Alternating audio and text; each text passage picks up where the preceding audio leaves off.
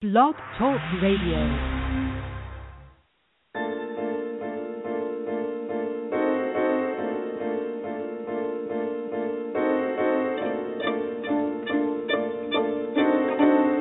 Good evening and blessings, and welcome to another installment of the Gist of Freedom Estate. This show is produced by acclaimed historian, educator, and author Leslie Gist, and serves as our weekly live online discussion to celebrate the African American experience by honoring all the people, past and present, black and white, who with faith and focus are preserving our rich history through literature, the arts, the skilled trades, and the humanities. We thank you for joining us tonight, and we'd love you to be a part of tonight's discussion by calling in with your comments or questions to 347-324-5552.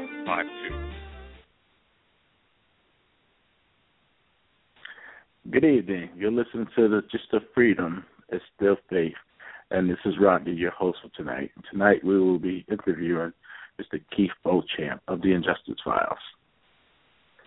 Are you there, Mr. Beuachamp? Yes, I am. How are you, Rodney? Very good. Good evening. We're glad to have you on the show tonight. We just want to welcome you to the Gist of Freedom, and we'll just want to give our audience kind of a little background of who you are, so you can just give us a little introduction so our audience get acquainted with you. Okay. Well, my name is Keith Beauchamp, of course, or Beuachamp, the way you pronounced it, but I'm the executive producer and the host of the Injustice Files on Investigation Discovery. I'm also the indie filmmaker that was behind the reopening of the Emmitt Till case in 2004.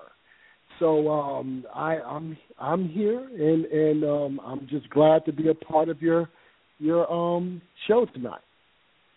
Okay, well, thank you very much.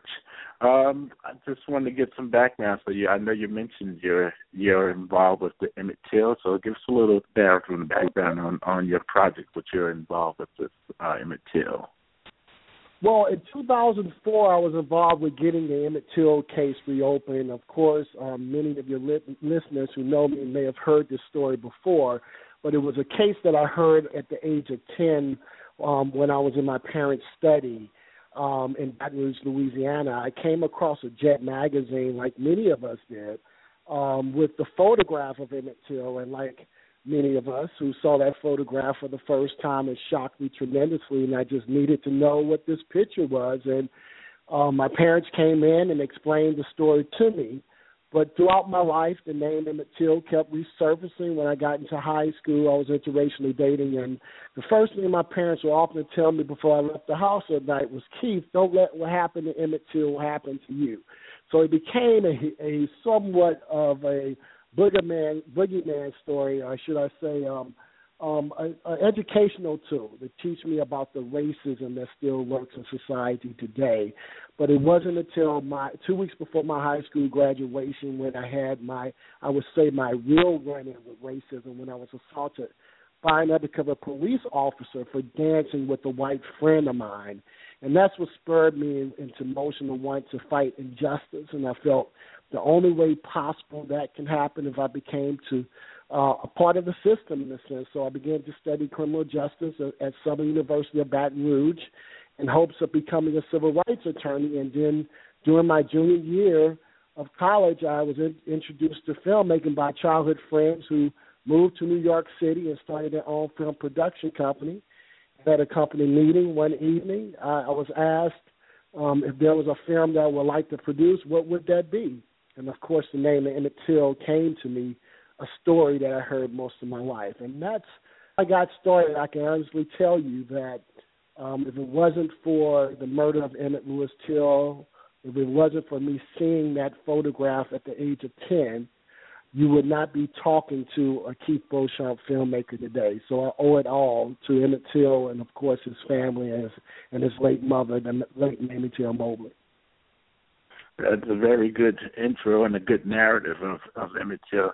Now, since you've been involved with Emmitt Till Project, I guess that has catapulted you into your filmmaking career.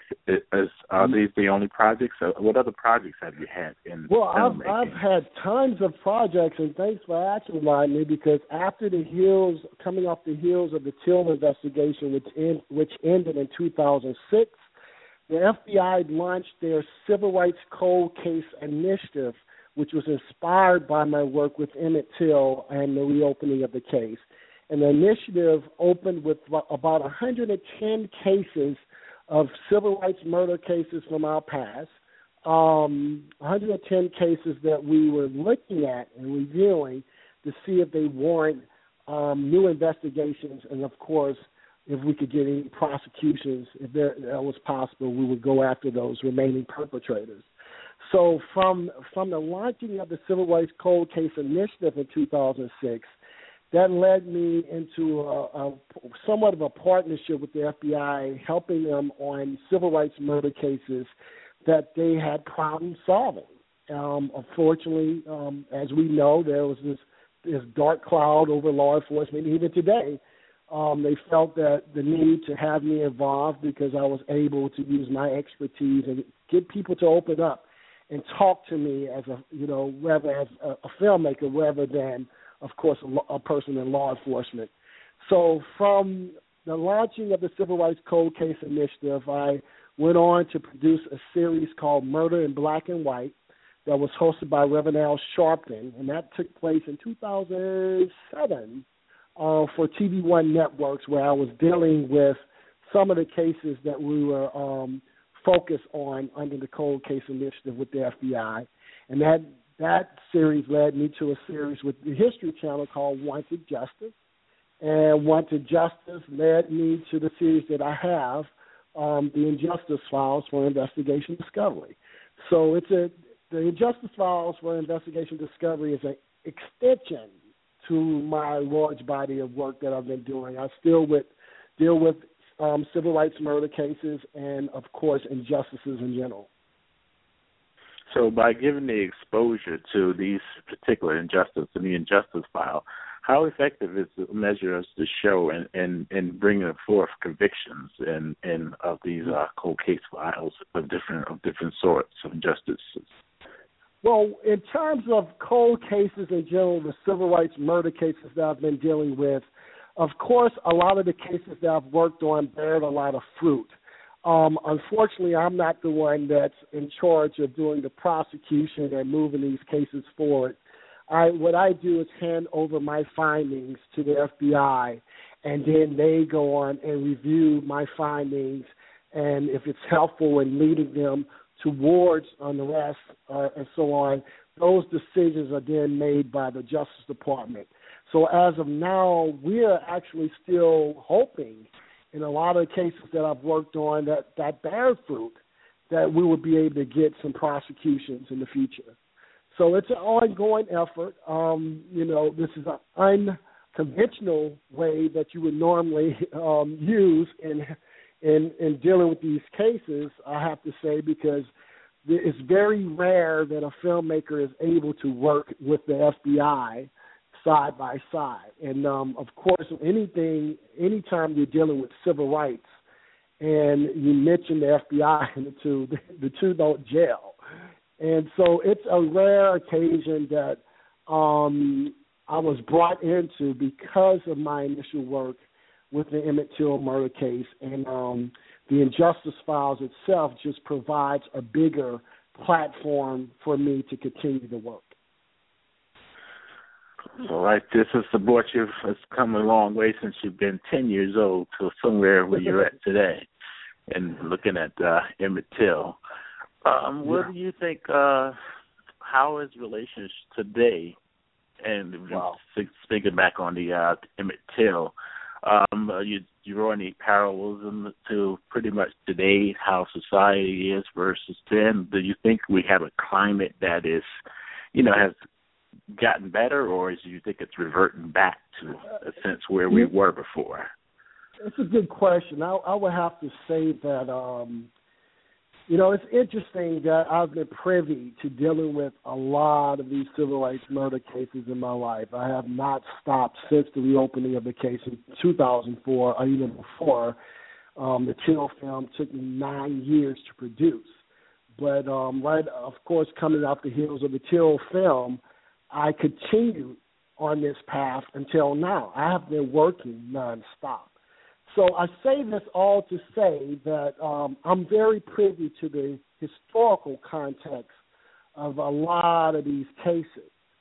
And, unlike a layman on the street, I'm a student of history. Many of us are students of history, but I deal with these topics day in and day out. So I see a lot of things that many may not understand that continues to happen today is what I'm saying. Yes. I could sum this whole thing up, the question up, by just saying, never in a million years would I've ever think that in my lifetime that I would actually see history repeat itself. And I say that because, there's so many things that we are speaking out and outraged about today, those same issues which are transgenerational that we have been dealing with since the 50s and beyond that. Nothing is new with what we're dealing with today, with racial profiling, with, of course, the continuous uneven scales of Lady Justice. We have been here before. And, now that we have the Michael Brown case in our midst, and you see all this protesting that is going on throughout the communities abroad, not just in Ferguson, of course, I would have to say that history is repeating itself. Are things better than the 60s? Yes, in many ways, but things are even a lot worse even now because we are losing a lot of the free liberties that we fought for back in the 60s. So, yes, I think, go ahead.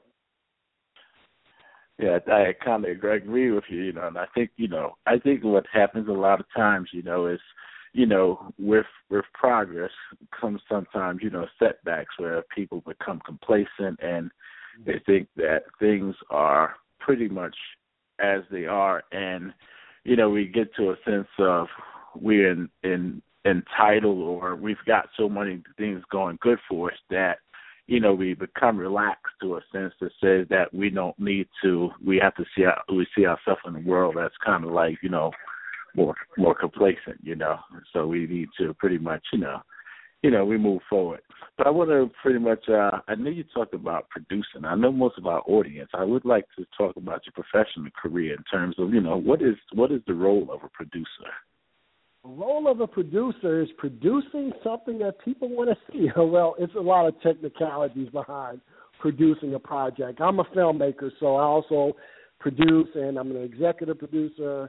Producing is basically helping creating the project that you may be interested in pursuing and putting on the screen as a documentarian. And that means developing the story, or finding the story, developing the story, putting schedules together to produce the film, raising the capital to produce the film.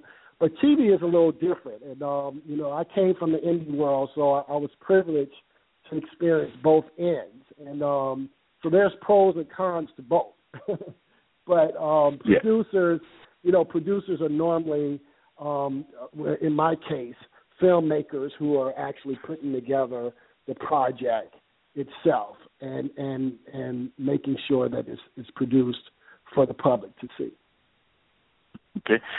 Do you see yourself? I know Ferguson is a pretty hot topic nowadays. Are you looking to produce anything dealing with Ferguson, with Mike Brown? Well, of course. I mean, considering my body of work, it will behoove me to do it. I mean, it's my obligation to really address this issue that we're facing today in terms of the Michael Brown shooting and others that has happened this year or last year that contributed to the atmosphere that we're seeing today. And in some ways, I'm well, not some ways, but currently I am in talks and producing a piece on Ferguson, and I'm not just going to really focus on Ferguson itself, because Ferguson, of course, in the Michael Brown case, is only a microcosm to what's been happening around the country for a long period of time. So I'm thinking about producing something on a broader scale that we all can relate to, because there were so many other people who have died even recently after the Michael Brown shooting. So I just want to be able to continue to use my platform to address society ills and help initiate the change that we're all looking for. So we want to know about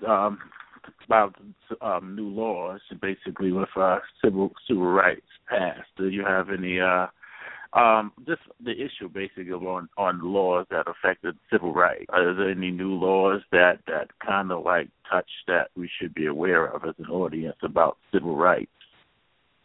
Well, no. We have the same laws on the books, unfortunately. The only recent laws that I can think of, one that stemmed for the reopening of the Emmitt Till case, which is the Emmitt Till hate crime bill. That was put into existence to make sure the funding was in place to help law enforcement as well as the federal government investigate these unsolved civil rights murder cases. That is still on the books, and there's a push for a second Till bill. In terms of hate crime, you have, of course, the James Byrd and the Matthew Shepard hate crime bill that people should be aware of. But I also have to say, Rodney, civil rights in this country is a continuous fight. So we must probably reform a lot of our laws that we passed back in the 60s that is still, have a lot to do with our issues that we're dealing with today. The only I would have to say the biggest shock that we've had recently in terms of those laws of our past was, of course, the voting right law that was changed by, of course, the Supreme Court. So now we're not protected as we were before by the federal government in terms of voting. So, and making sure that our vote counts. So, these are issues that I hope that many of us would go back and begin to draw the lines and understand that we still have to continue fighting the same fight today, but not only fight the same fight, but make sure that these laws, that we understand these laws and how they affect us even today. And even recently on the ballot, on the voting, there was a ballot on the ballot of the recent election. They had actually crept in the kind of something similar to the fugitive slave law of 1850, but they put on the ballot how, about the convictions and the bail that went in also. That kind of went on the ballot, where I think New Jersey has now decided that they're not going to, they could deny, your right to have a bail. So, you could be detained without bail now. So these laws, as you say, kind of going back, and that fugitive slave law was, something that was prevalent in the 1850s, and things are trying to revert back. Yeah, it's just unfortunate times that we're living in because, just think about it. 50 years since the Civil Rights Act in 1964, we are still fighting for equal rights under the law. And it's just amazing that we've hit all these milestones and we've celebrated many, even Freedom Summer, with a lot of our brothers and sisters who went down to Mississippi to register black voters. Even with that alone, all those things are really relevant today. And if you really take a look at history and you see the violence that we're seeing in our communities abroad, then you would know a lot of times when this violence actually surfaces, when we see all this violence at one time, it normally happens around election time or going towards elections. So, those are some of the things that, being a student of history and doing the work that I do, that I'm able to see that the layman is not normally able to see. And so the fight continues. That's all I can say. And as we can see in the atmosphere that we're living in, I mean, I know your listeners agree with me. Yes. Now, in terms of your program, the Injustice Files, what is one of your most popular, memorable episodes that you noted for? I can't say I have a popular episode, but I could say my most recent had a greater, I shouldn't say greater impact, but had it reached a chord with the community because it was such a subtle subject. And that was my show on sundown towns in America. And these were towns where African Americans were not allowed to be in after dark or even live within the city limit. And these towns were actually popular during the FDR days, the 1900s. Right after the Great Depression, it began to grow. And after I read about this, and I shouldn't say I've read about it because I've never read about it. I heard stories about these towns, but never knew it from the coined phrase of sundown towns. Well, I can remember my father and elders used to tell me about these towns that exist where African Americans were not allowed to be in. But I never knew that these towns were actually structured by policies, city policies and law and restrictive covenants that really said legally in these particular towns that African Americans or people of color could not go into these towns and live. So when I decided to tackle the subject, I was reminded of these towns, I have to say, and it inspired to do a show on the towns when I was in Mississippi and I was investigating the hanging death of Raynard Johnson that happened in 2000. Happened in 2000. I'm sorry, and there was a town that existed next to the city. I mean that sits next to the city where many said the perpetrators were from who murdered Raynard Johnson. They also told me that it was a town where black people are not allowed to go into. So that piqued my interest in looking more into this subject, and then I came across a book called Sundown Towns, Hidden Secrets in America. I hate to misrepresent the book, but Dr. James Loewen, who's a renowned sociologist and author, wrote this book, and I reached out to him and asked him about the phenomena of sundown towns, and he told me they still exist. And so I said, we need to come together because I wanted to see if these towns still exist in Obama's America. That was my mission.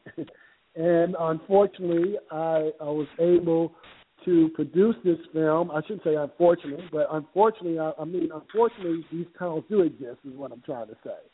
And so it was something that I felt that was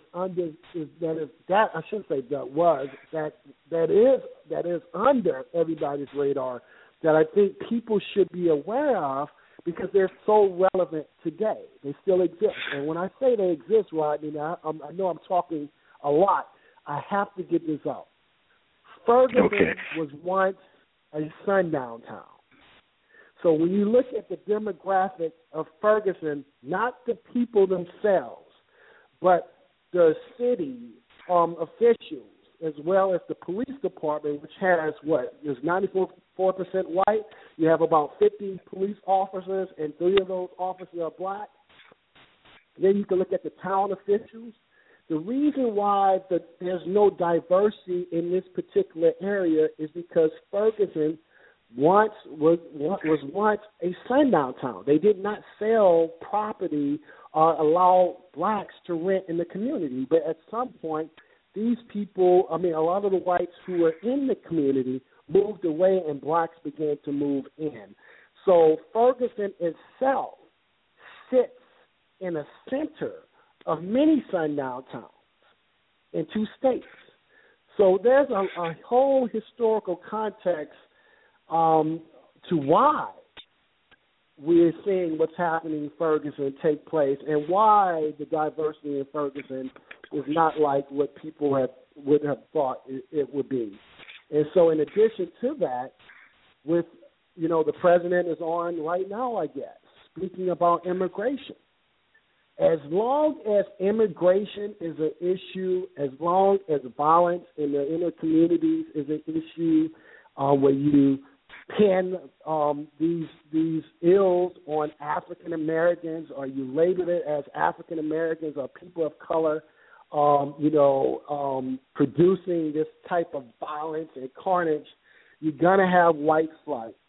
And, of course, white flight is going to lead to all these whites, our white counterparts, moving back into these sundown towns. And that's what I'm seeing today. Now, it's interesting that you speak about the sundown towns. I think what happens a lot of times that gets overlooked is that these laws that come into practice are, you could say, reprisals of, progress of black towns. Is there any correlation of, let's say, you say Ferguson in sundown towns? What was the mobility and the climate of black towns, of these towns that are targeted as sundown towns? Because it's not, I don't think it's just that it's the hate element, but I look at when blacks are progressing, the whites become like, in a sense, like Tulsa, Oklahoma, where, that was a thriving community and it had its own banks and everything, and it had to create the white culture had to produce a climate of hate so they could justify destroying what they had. Is there any relationships with sundown towns that's in relationship to Black Wall Street? Ooh, that's a good question. I haven't never looked at it in that manner in terms of relation to sundown towns versus the relationship of Wall Street. I would have to say that, of course, we've all throughout history had our own communities. And many today, we still have our own communities today. I would have to say many of us have our own communities, and we're segregated in some ways. But when you have a sundown town is in existence by law in these communities. You didn't have that so much in black communities. Of course, you had segregated black communities, but whites could go in and move in if they wanted to. But when you talk about sundown towns, that cannot happen. They would not allow African Americans or people of color or even Jewish brothers and sisters to live within the community. So, it's a total different beast. And it was only until 1968 where these towns were really outlawed because of the Housing Rights Acts of 1968. But many of these towns today exist by reputation. So there's still no diversity. I mean, especially in the towns that I went through while shooting my film on sundown towns in America. It was the most awakening experience in my life because many of us, Rodney, unfortunately, we don't know about sundown towns. We don't even know the term sundown town. So, again, this is something that I produced to educate the public about an issue that should be right in the front of our minds.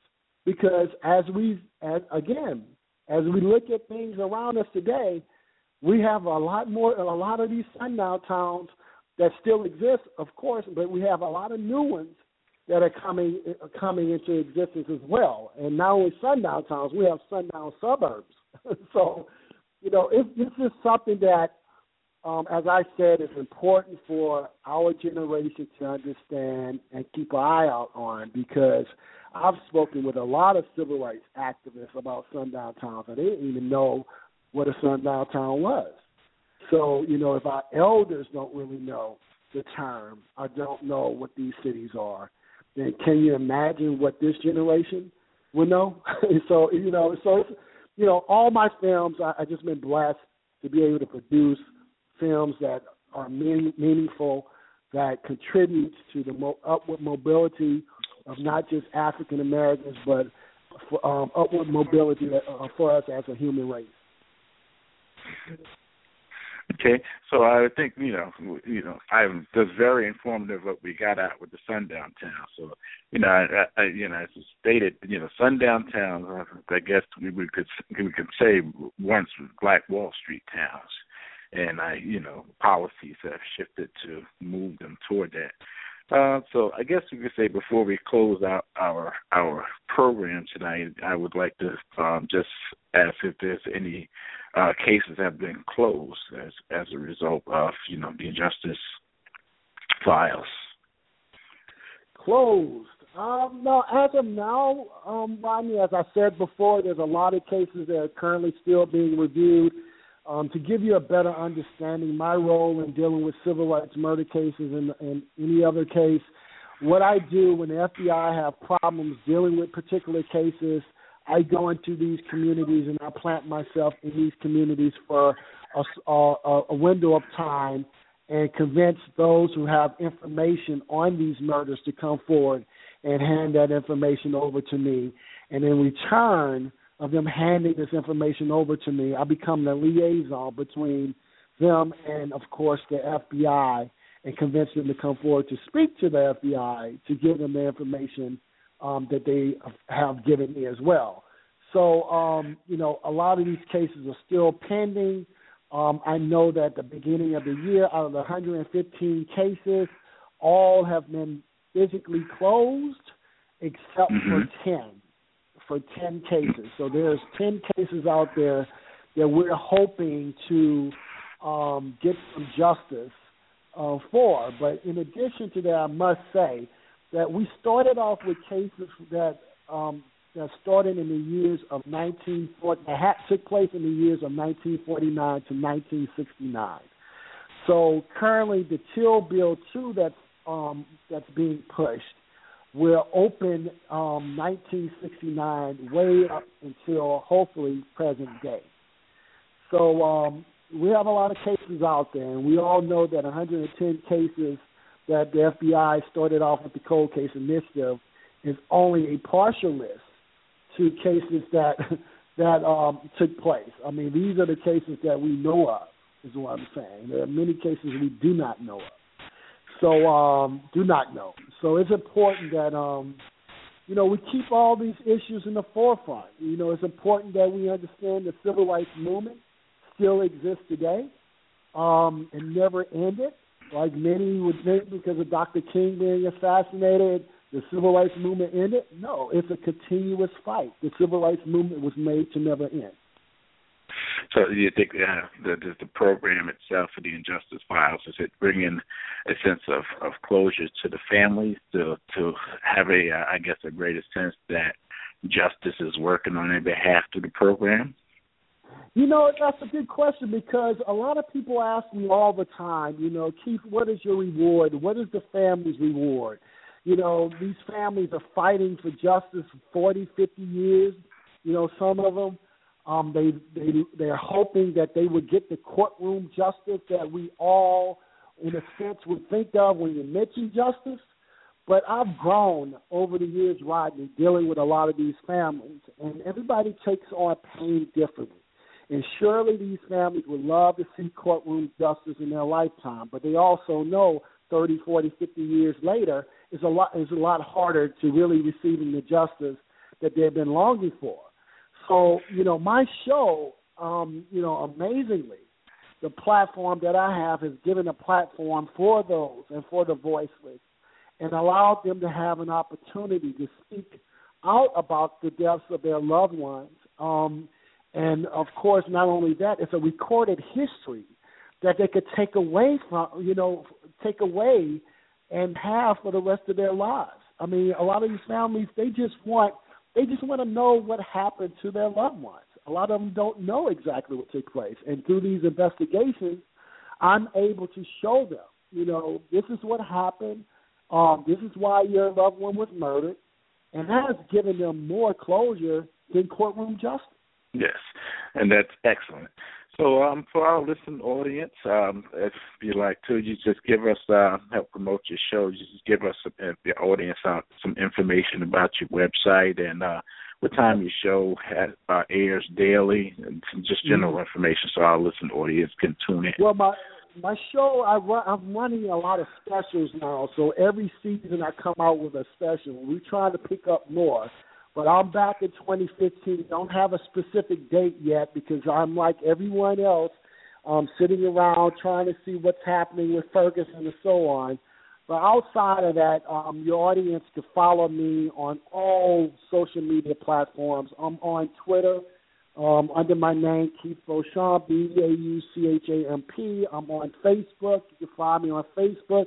There's also an Injustice Files page on Facebook. You can log on to investigationdiscovery.com and come across my web page on that. So it's not difficult to locate me. I just want everyone to continue to support me in this endeavor, because when you think about it, there's not too many brothers on television right now that has a show like mine. So, in fact, I'm the only one that has a show like mine, to tell you the truth. So I need all the support I can get in the world. I mean, this ride has been an amazing adventure for me, and I just want to continue to uphold the legacies of those who have given us all free liberties, and I'm able to do it through my work, and I just want to continue this work until my last breath. Well, you keep up the good work, and our listening audience has a good background on Mr. Beuachamp, and I'm pretty sure you've been informative and you've enlightened a lot of our viewers and our listeners into your cause and, your websites and everything. So you have a specific website that you have, so you could just could you give our audience your website again, so that they can actually. Well, they can look on investigationdiscovery.com, but to really, if you want to interact with me, I'm on Facebook. That's the best place to catch me, or any social media platform. I'm really a social media maniac. So we have a lot of edgy discussions, those discussions that we have across the kitchen table and we're afraid to talk about in public. We have them on my Facebook platform, and that's my palette, the way I produce my shows. So I do what mainstream media do not do. It's just been a blessing. As I said before, it's been a great ride to be able to contribute a lot to this generation, and I just want to keep it up. I want to keep going. I just ask your audience to support me. All right. Well, you have our full support, and we thank you for your time this evening, Mr. Beuachamp. Mr. Beuachamp, is it that correct? You get it right. Or Beuachamp. All right. And we look forward to hearing from you and having us as a guest on the Just the Freedom show. And, you keep up the good work, and we'll continue to support you. All right. Thank you, Rodney, and thank you guys for having me again. Okay. You have a good night.